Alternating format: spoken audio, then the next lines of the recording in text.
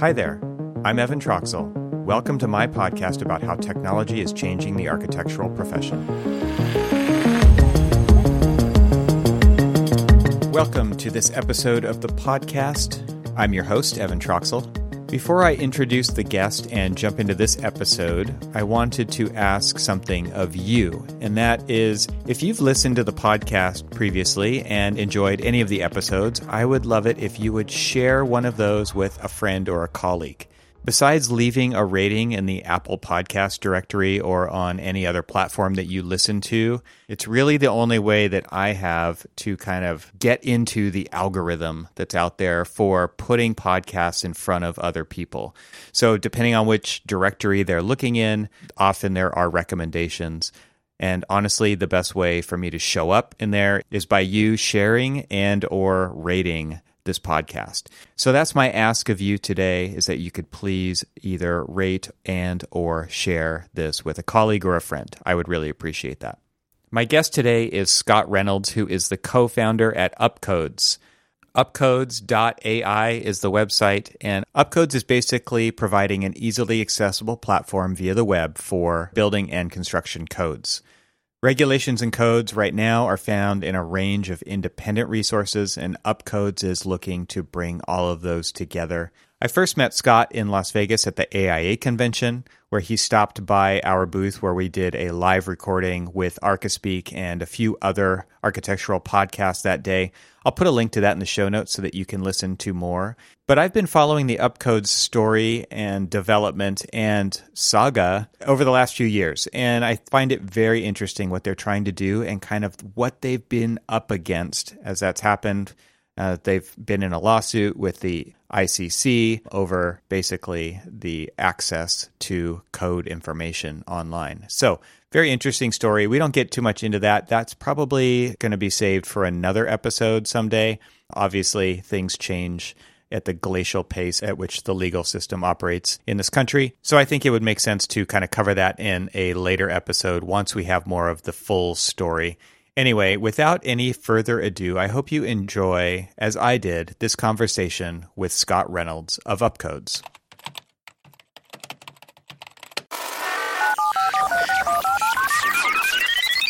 Scott Reynolds, welcome to the podcast. It's so great to see you again. Thank you for hosting me. You've got a different look. You've got kind of this, you've been in witness protection for a while now, so you're just letting it all go. Our listeners don't get to see this, and I'm not going to share this image of this video, and it's great to see you. I just not the Scott that I was expecting to see right here, because you're, like you said, you're the clean cut type. Yeah, I think we've all adapted to quarantine in different ways, and for us, our team, one of the quirks is everyone started growing quarantine beards. So that's awesome. Whenever we jump on calls with people we haven't connected to in a while, it's always a look of shock. This is a heavily male-based company that I'm assuming, based on that comment.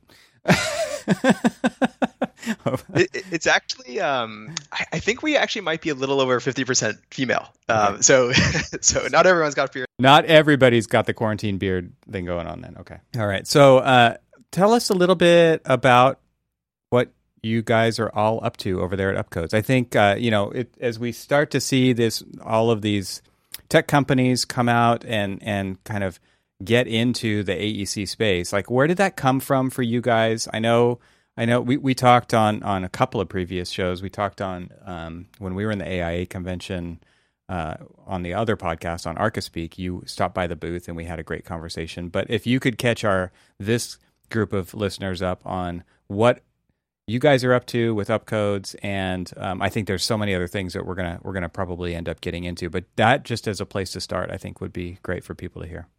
Yeah, absolutely. So in a nutshell, we basically focus on technology tools to structure building code research, whether that's residential, commercial, any kind of project types, just really trying to bring a little bit of structure and a little bit of automation to the process of looking up, but also applying regulations and building codes to the projects. My background is in architecture, studied architecture, worked abroad for a couple of years, worked in the US. And I was always kind of surprised at how manual and analog some of this building code research could be. We were literally printing out updates in errata to the code books and stapling them into the books. And I turned to my brother, who at the time was working at PlanGrid, said there's got to be a better way to do this. Can we bring a technology solution to this? Kind of trying to dig into his experience as a software engineer and get his insights in. Really, that's what started Upcodes. Just very simple. Just let's get these regulations online.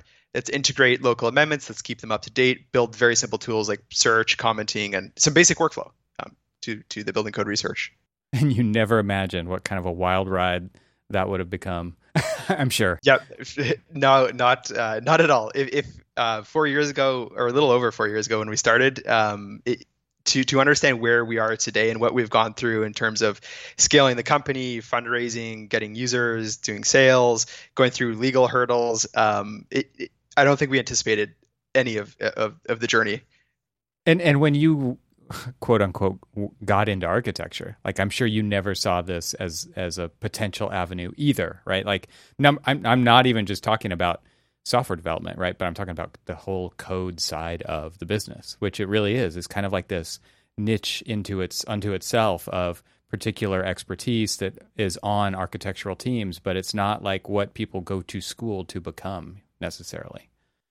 Right. Exactly. I think in school I think I did one class that covered building codes, maybe two classes. Yeah. But really we were focused on design. I think a lot of academia, and of course it depends on what school you go to, but right. I went to Syracuse University, and very design focused, very design oriented. You get your first job or maybe your first internship, and you really have no idea how to put a building together. What is the reality of going through that process and dealing with all the different players in the space and balancing it all out, and what does it actually take? And I just frankly felt pretty underprepared by the time I hit the workforce. Yeah. So to your point, absolutely did not see myself being as involved in building codes as I was.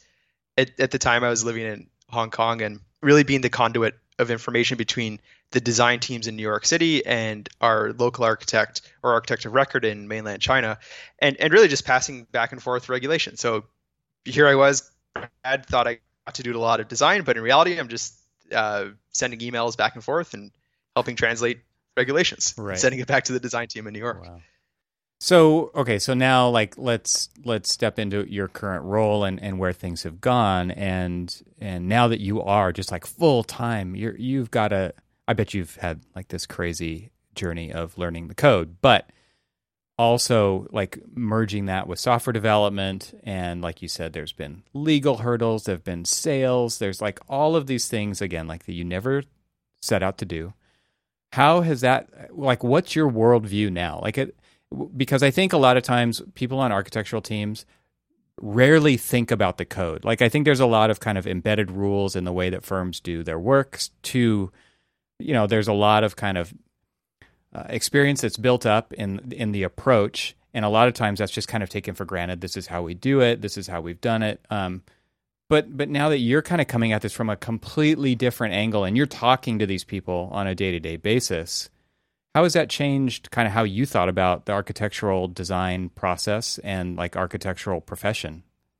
Yeah, well, from a very macro perspective, just what is the difference jumping from architecture to a technology company? I'm actually surprised more people don't do that jump. I think architects are trained very well as what would be considered a product manager and on the tech side, a project manager on the architecture side.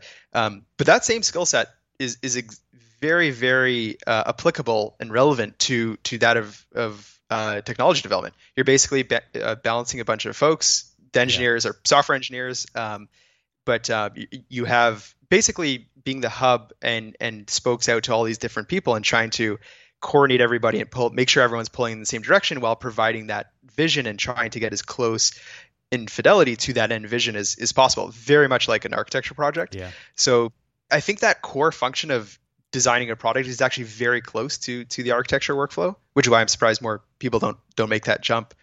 But all the other functions you mentioned, fundraising, sales, legal, I definitely didn't have any preparation for that. And I think that is maybe a function of being a founder of a company versus being a particular role where you get to focus, let's say as a product manager. Right. But it's it's been a steep learning curve and learning pretty in depth about these functions that I just really had no idea, and kind of trial by fire and jump right into it.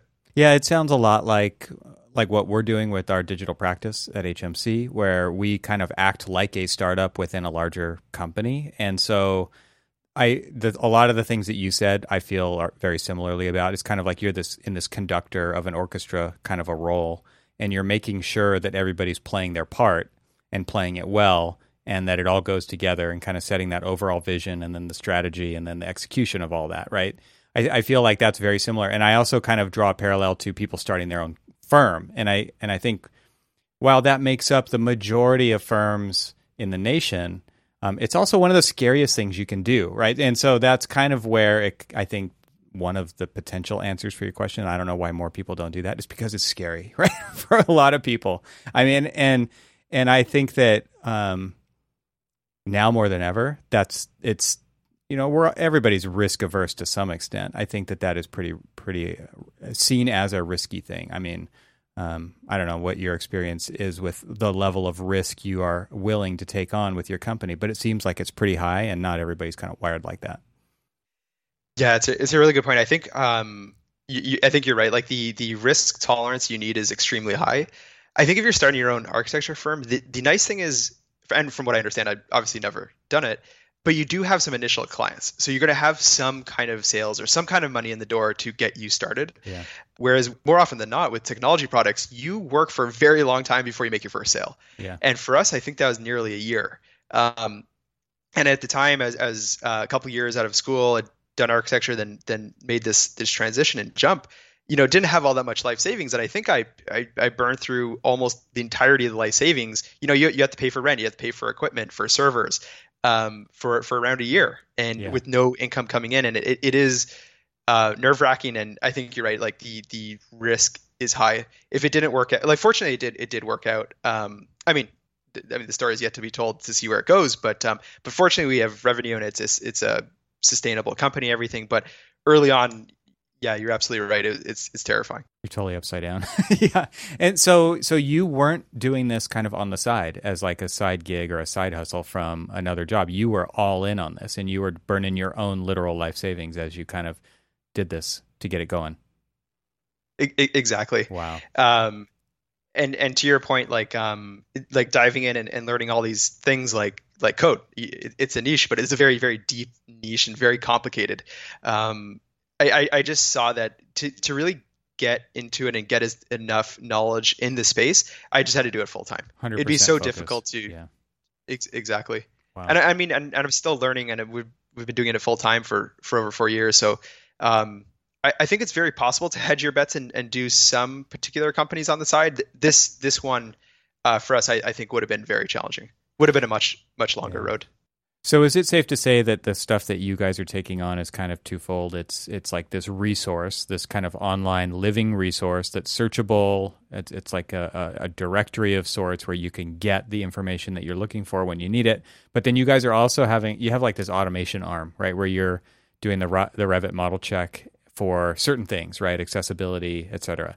So tell us a little bit about kind of those two different components, or maybe let's focus on the automation one, because one of the notes that you sent over was talking about what does it mean for architects in this age of automation. And I've talked to other founders of companies like Clifton Harness over at TestFit, and talked to Ian Keogh at Hypar, and Andrew Human, and like there's various individuals that are kind of tackling not the same problem, but it's kind of going about it in a similar way, where you're starting to automate and codify expertise into these kind of valuable tools.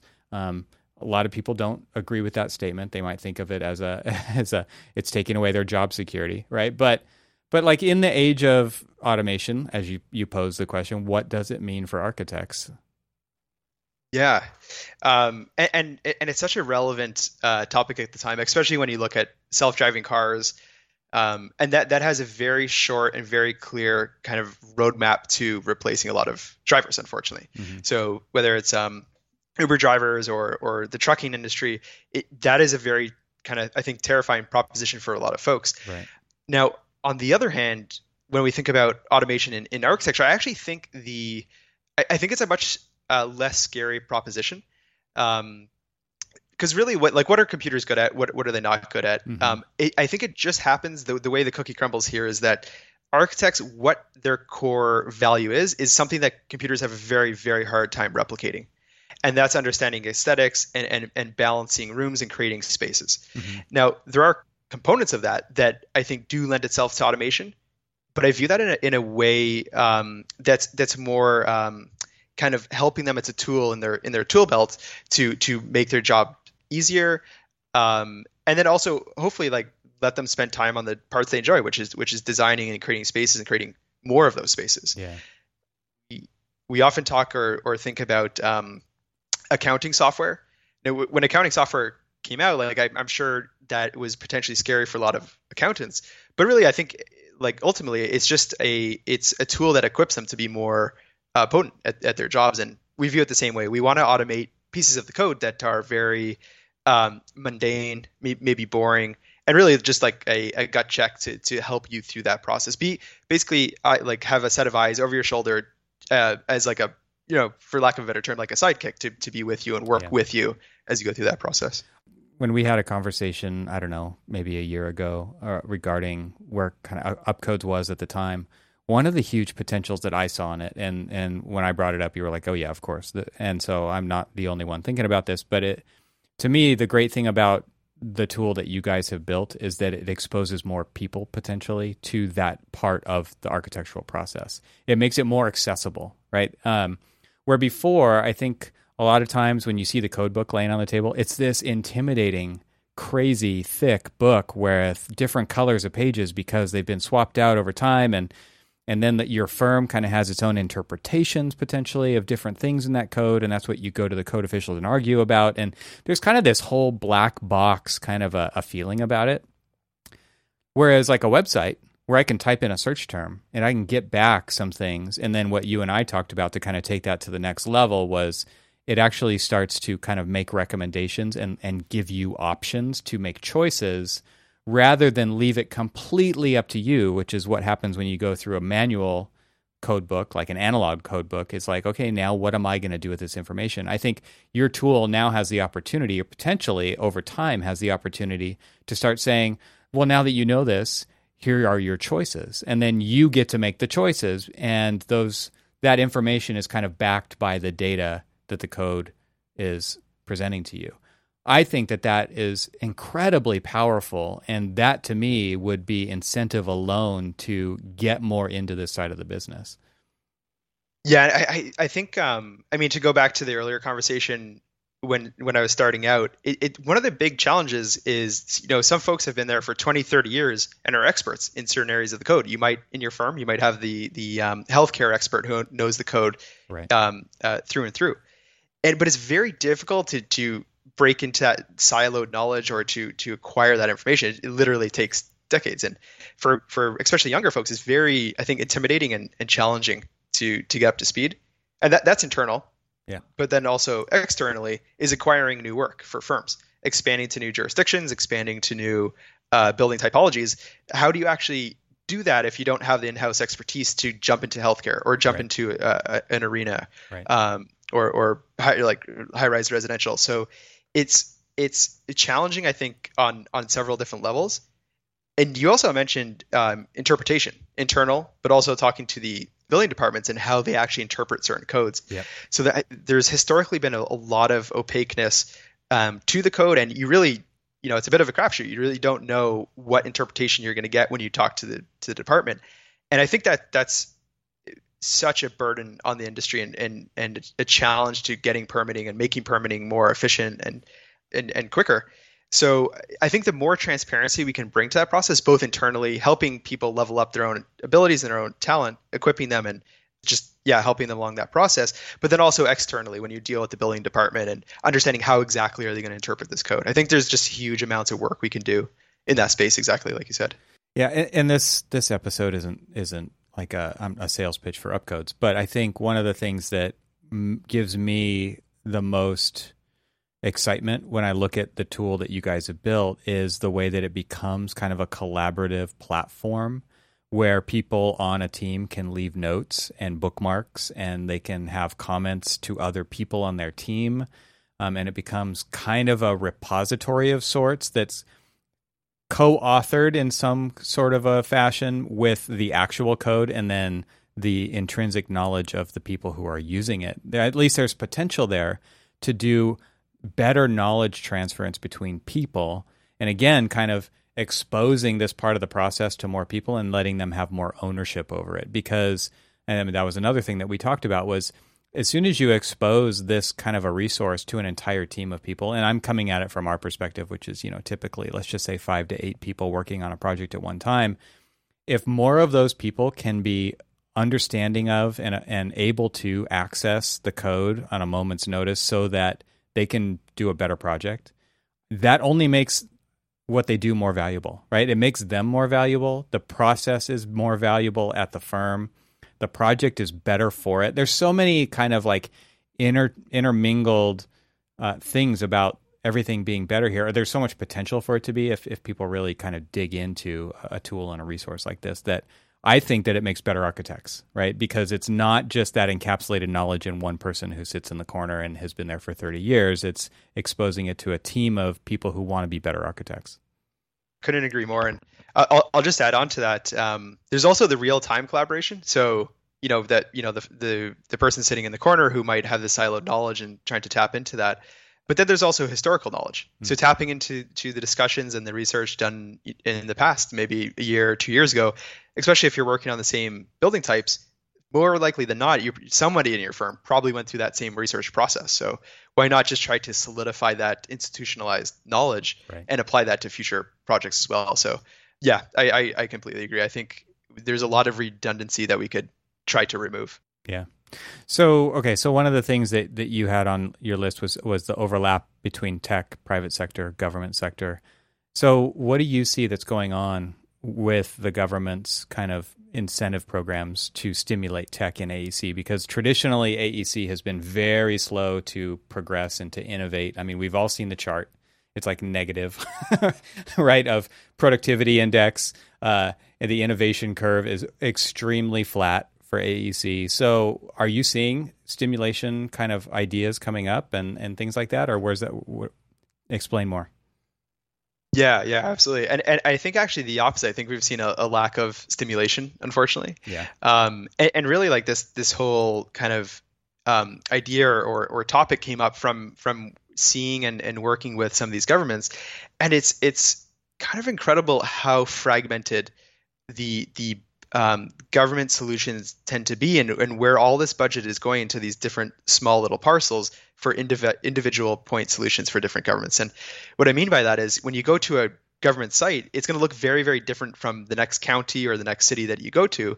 And also the permitting and permit tracking and online submission, if they have it, or online portals. Right. Sometimes it's custom built. So in the case of New York City, they've spent tens of millions of dollars building it, and it's fantastic. Like don't get me wrong, like a great initiative, well executed.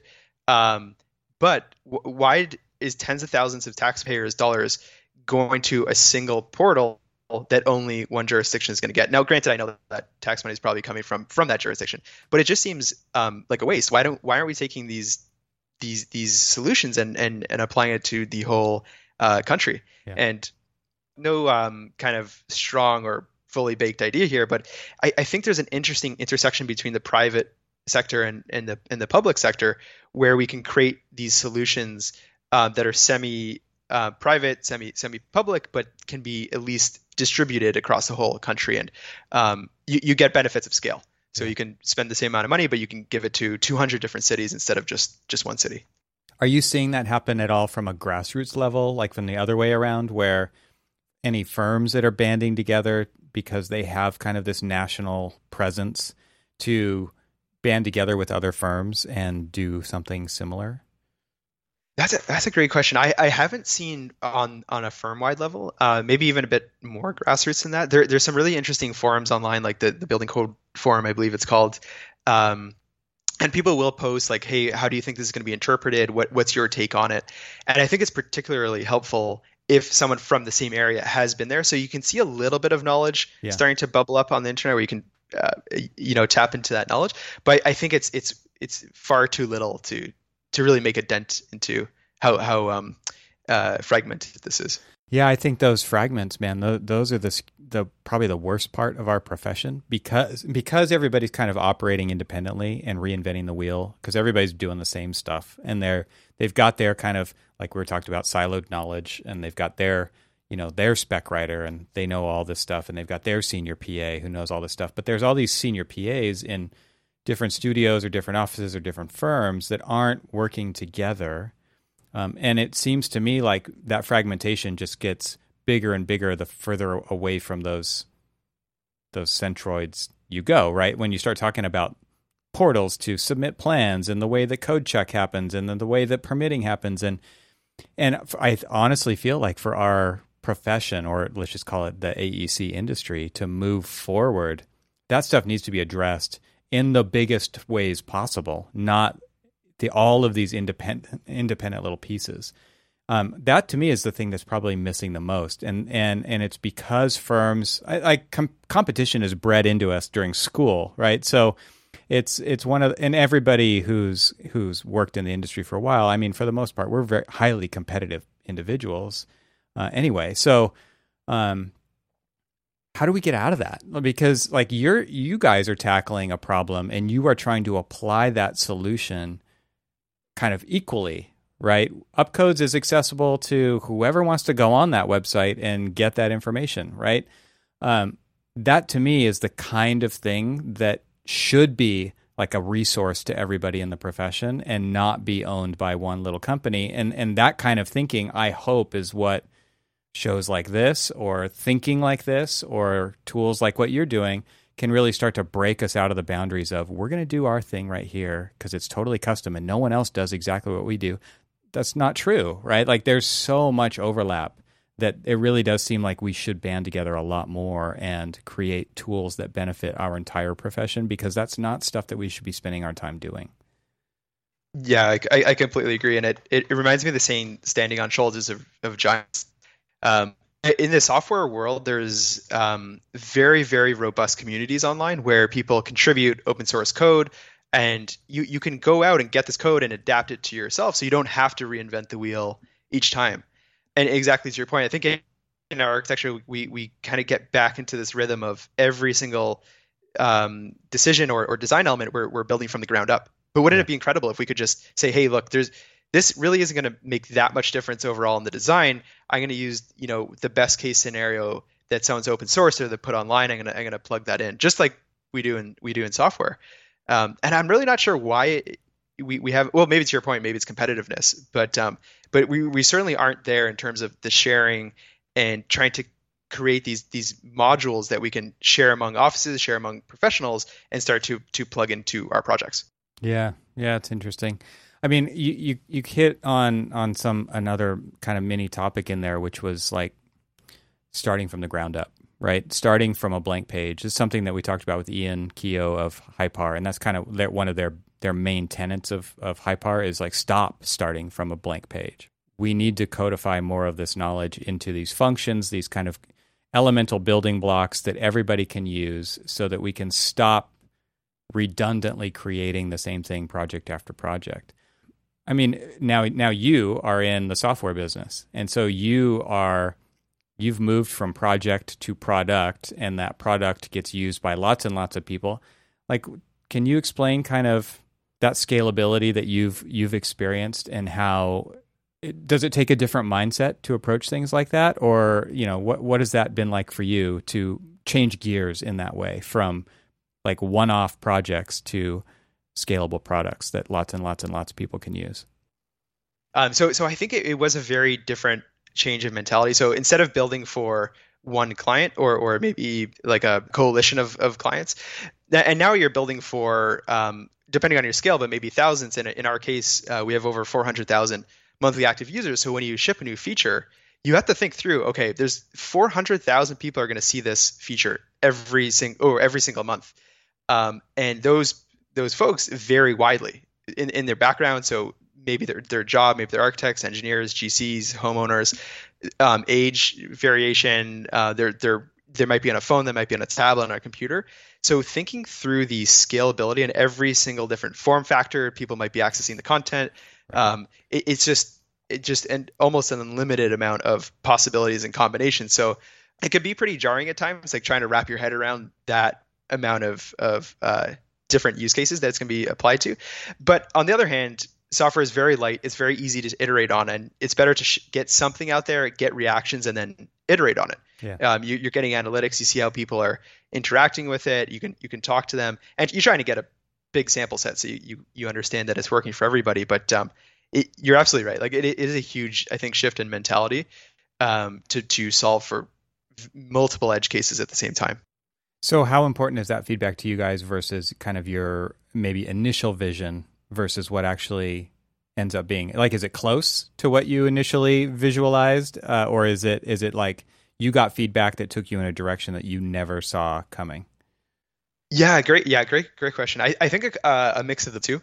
So there's certainly been things where we had initial vision, and we shipped the minimum viable product or an MVP. So basically a very lightweight version of that end goal.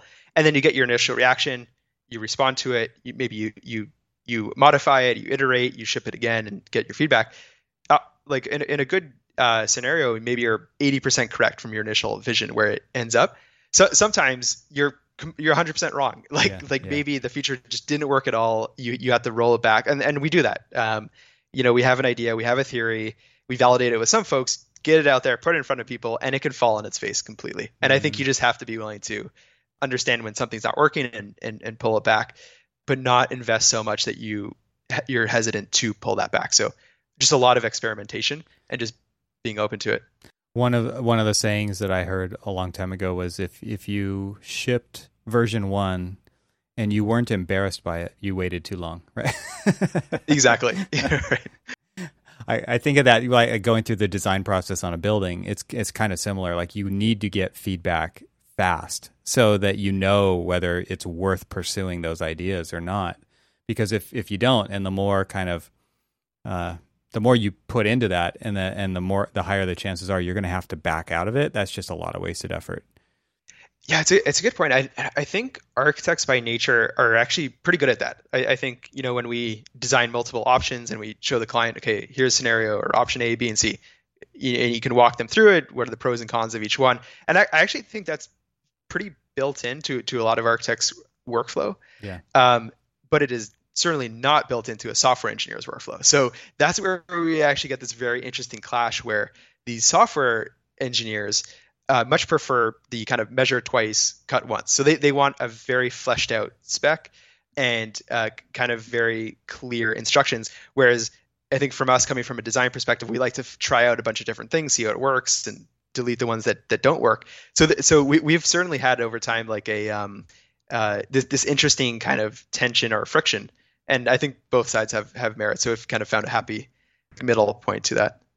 I'm kind of thinking now about like what you're talking about designing software, right? And as a design problem, much like designing a building is a design problem, and aesthetics are part of that. And thinking about kind of the UI UX of software, like what's that like for you coming from an architectural background?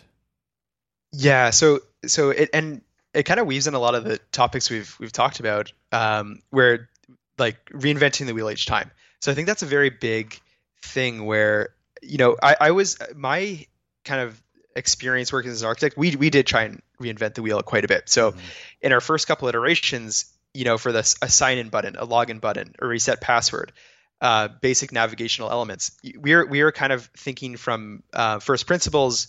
And I'm not knocking on like thinking of first principles. You certainly should, but we were reinventing everything. Mm-hmm. And we quickly realized that actually comes with a massive cost, which is to the user. Now they have to learn conventions. They have to relearn these things that you've reconfigured. And there is expectations to the convention, like people know to look at the top right to log in or to sign up, and navigation elements usually align on the top bar or maybe a left-hand bar. Right. So there's a lot of these conventions, and we have to be very strategic when we depart from those conventions or when we just take them.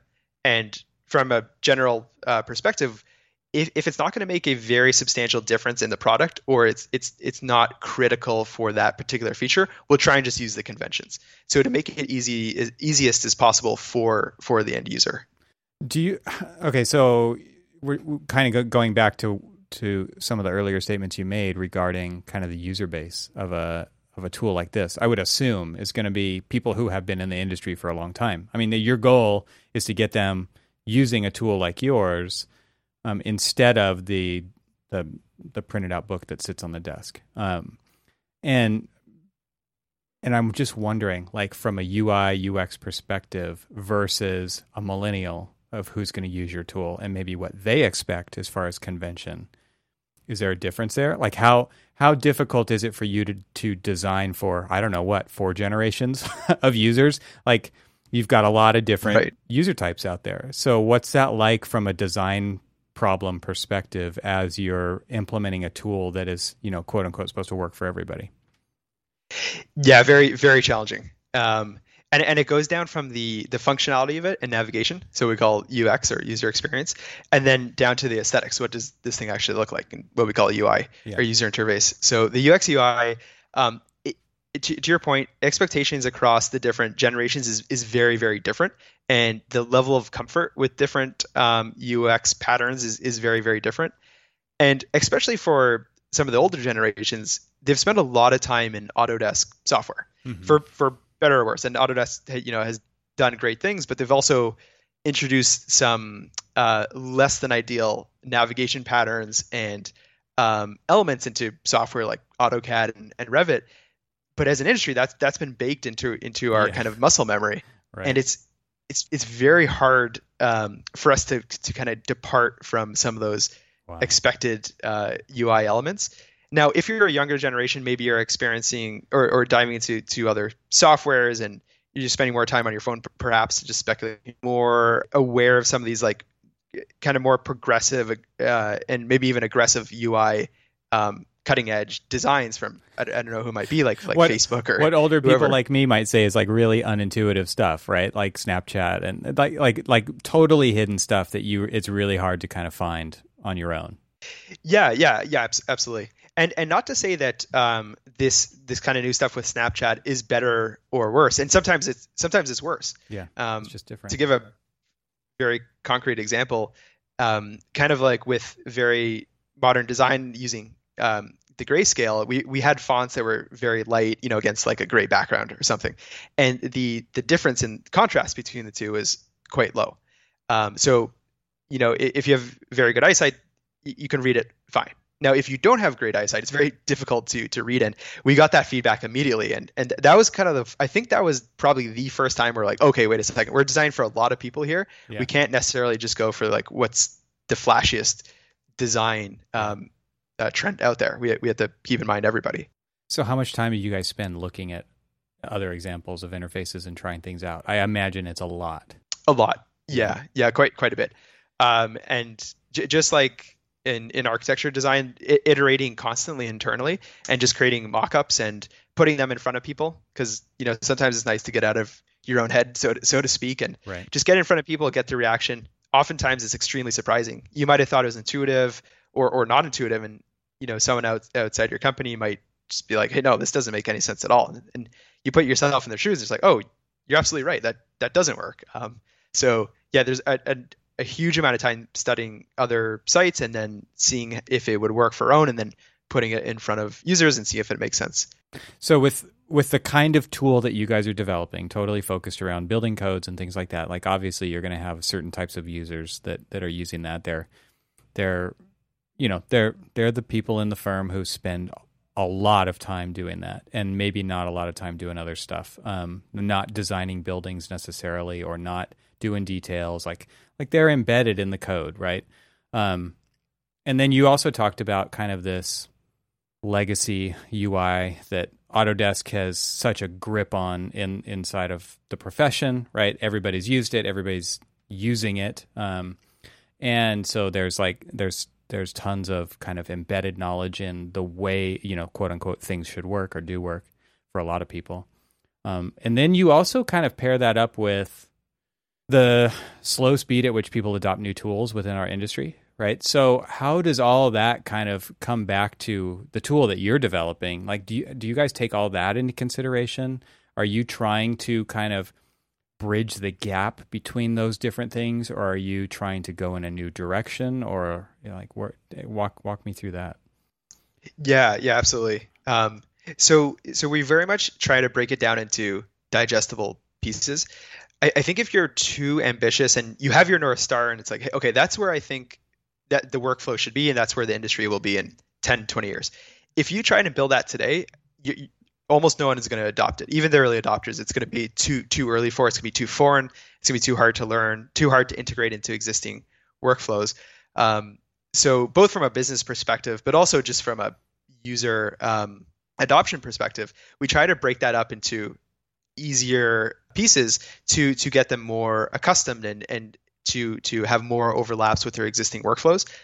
And to be frank, like it does have the advantage of helping users adopt it, but also has the advantage of validating was that even a good idea? Because there's a huge amount of risk in trying to predict the future and building that before you get the validation. So breaking into those small incremental steps, I think is easier for the user, but then it benefits us too, because then we know if we're going the right or the wrong direction.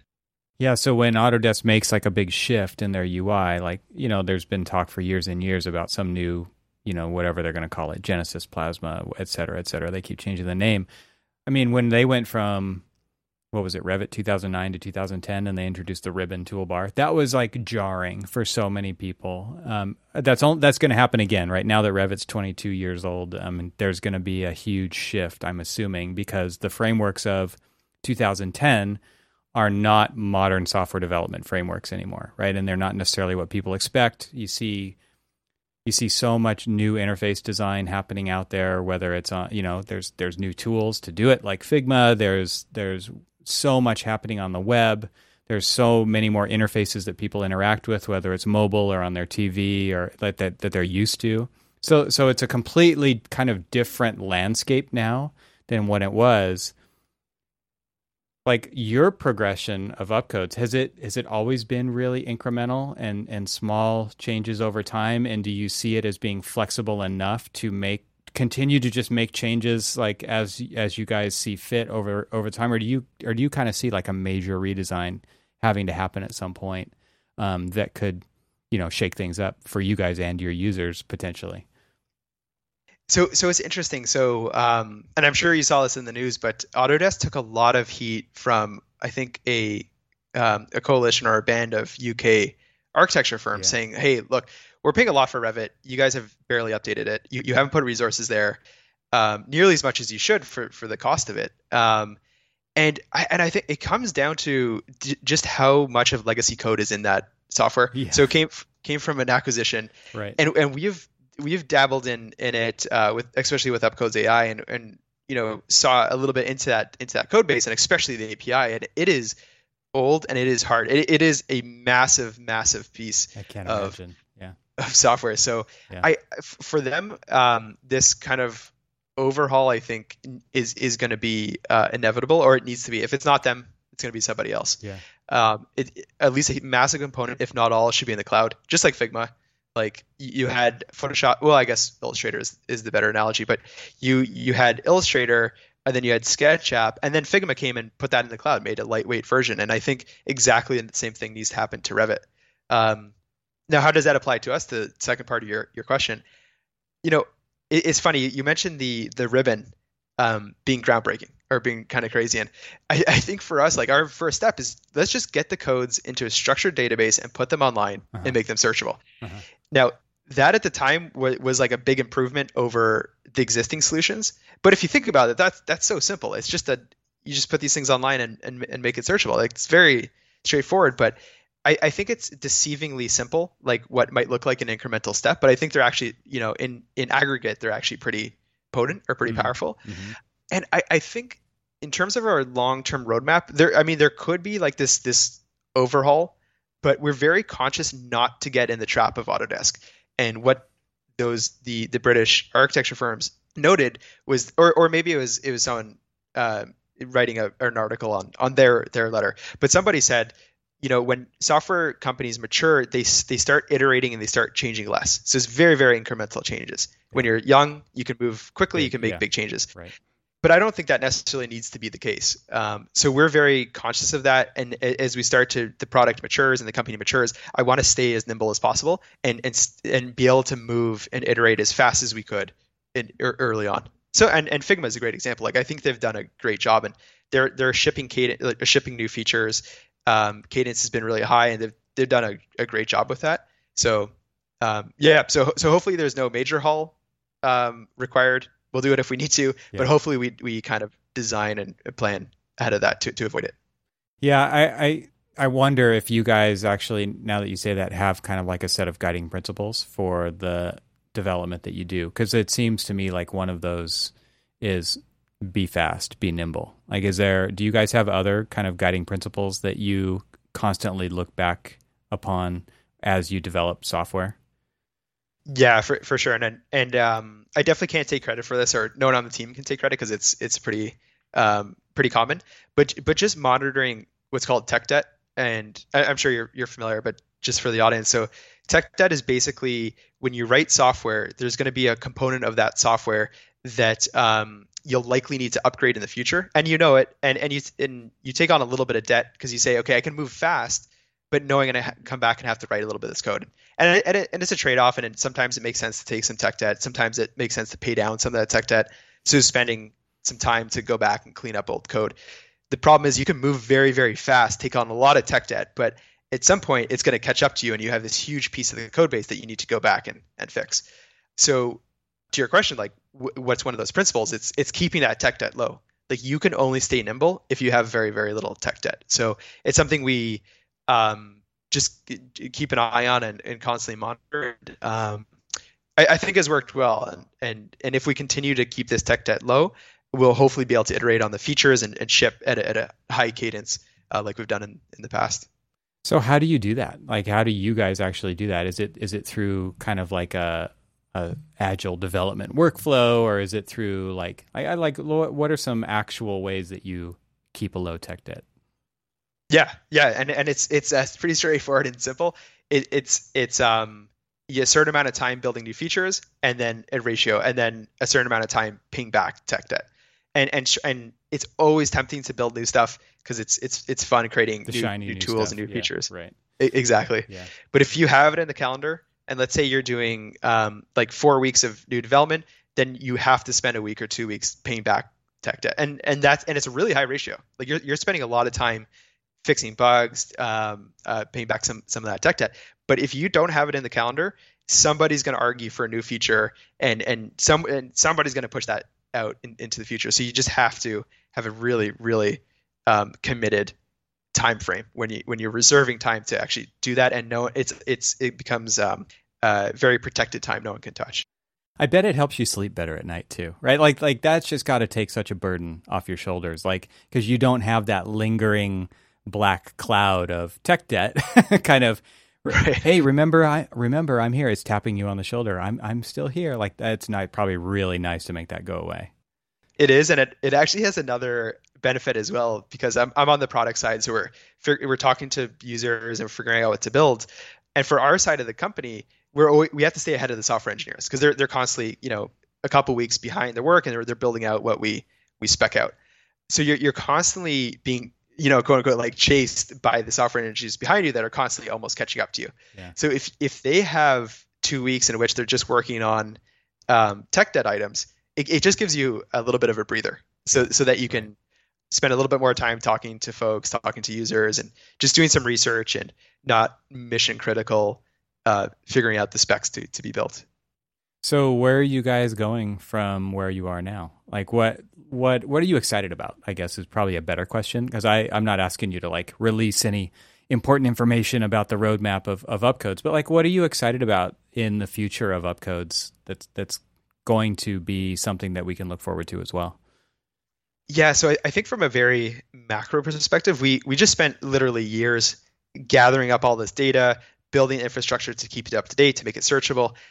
But really, that's just like table stakes. Like we're just getting that information into one place and making it accessible to everybody. Yeah. But I think now going forward, now that we have all that stuff in place, is going to be the really exciting time when we can start to create some of this automation and create the new workflows to kind of, instead of relying on you to ask what codes are required and for you to do the research, for us to start pushing that to you before you even need it. So if you're working on say a hospital in Southern California, or let's say like LA, we can start to intelligently give information based on the phase or based on the time to you before you come to us to ask what is required. So that would be awesome. Wow. I know it's very vague, but I feel like we're finally at that inflection point where we can start to create some of this really exciting stuff. Do you guys have like a series of, or a set of strategic advisors as far as like people who have been in the code side of things for a really long time? I would imagine that you do. Yeah, absolutely. So we have a former code consultant and someone who worked in the government on staff full time, who then goes out to a network of consultants and advisors, and we'll contract with different companies, and it's and to your point, it's so complicated.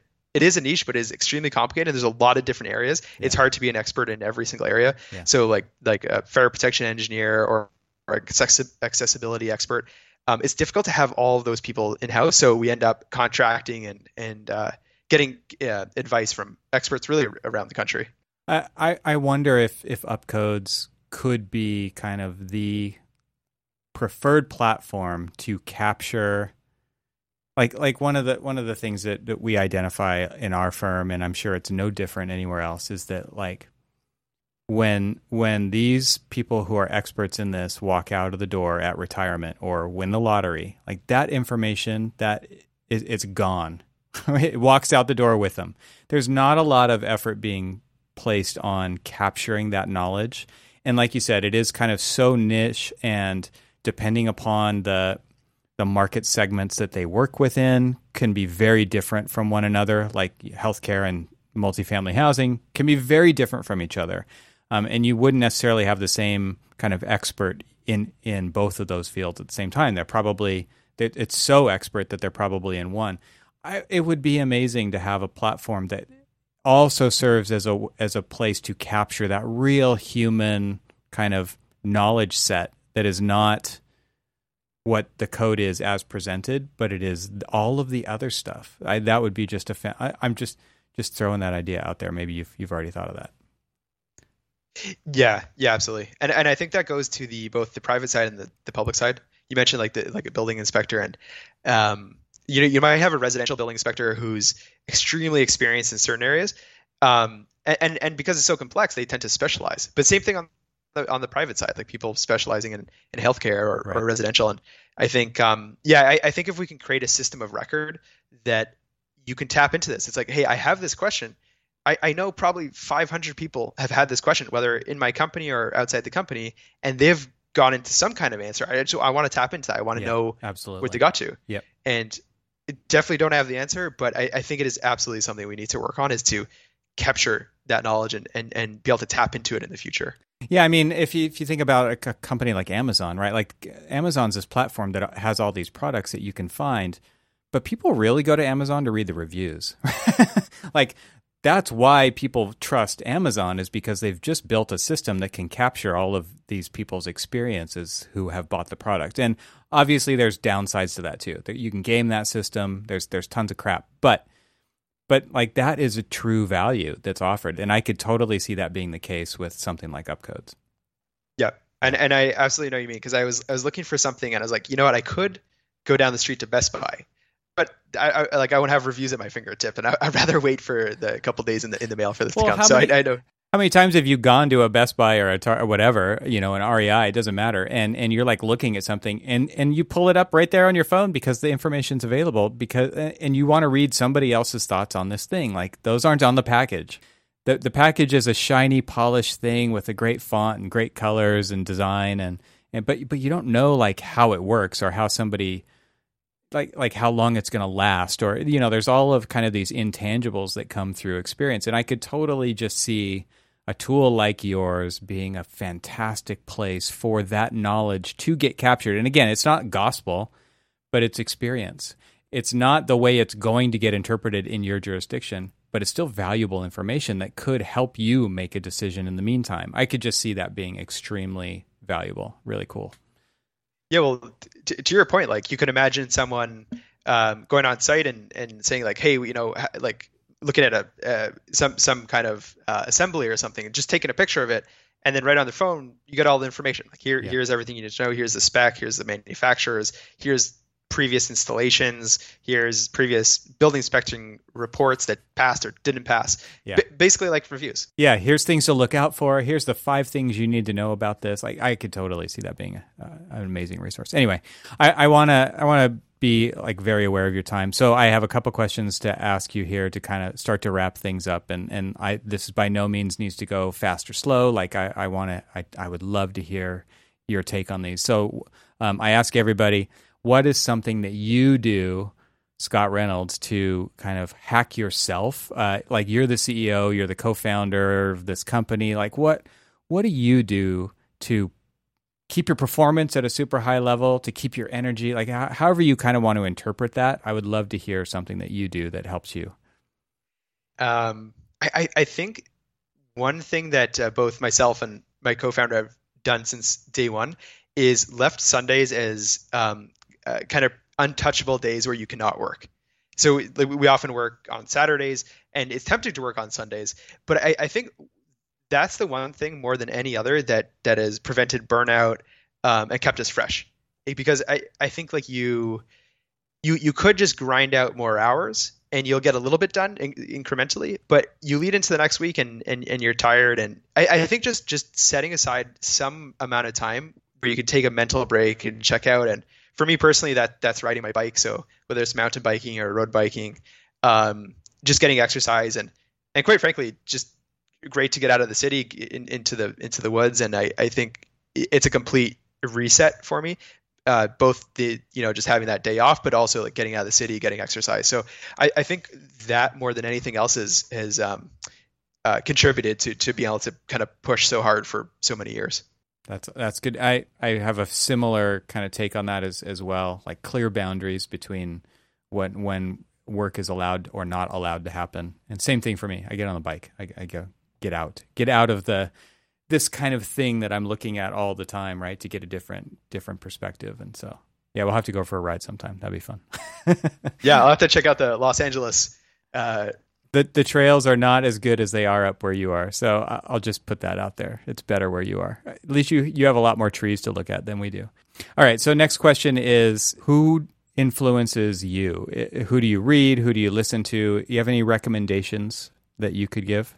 Yeah, I think, and this is someone I've only stumbled upon quite recently in the last couple of weeks, but Naval Ravikant. Oh, yeah. So he was one of the co-founders of AngelList, Right. but just such a kind of a first principles thinker. And I mean, if you listen to a lot of kind of business podcasts or tech podcasts, like you hear a lot of the same concepts being thrown out a lot, and I think Naval, more than anyone else I've ever listened to, has the most fresh concepts and ideas.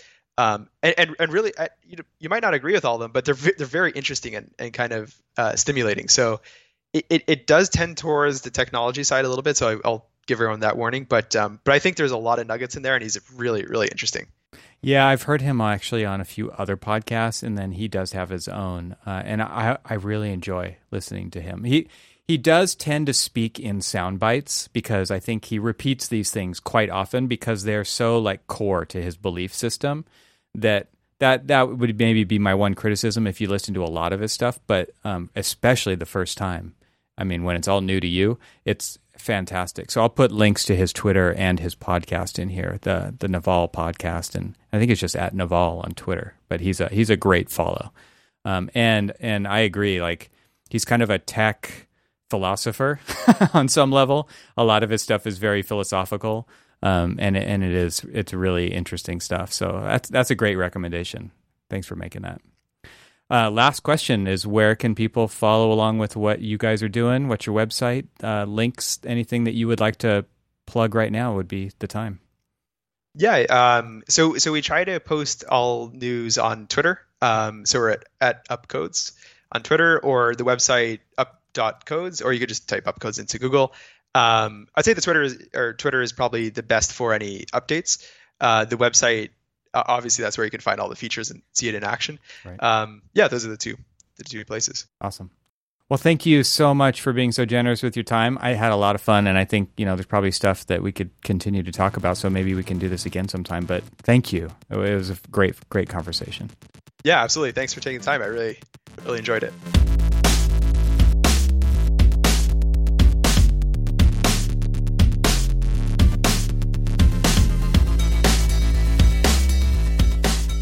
Thanks for hanging out with us today. This show is part of the Gable Media Podcast Network. You can see all the shows at gablemedia.com. That's GABLMEDIA.com.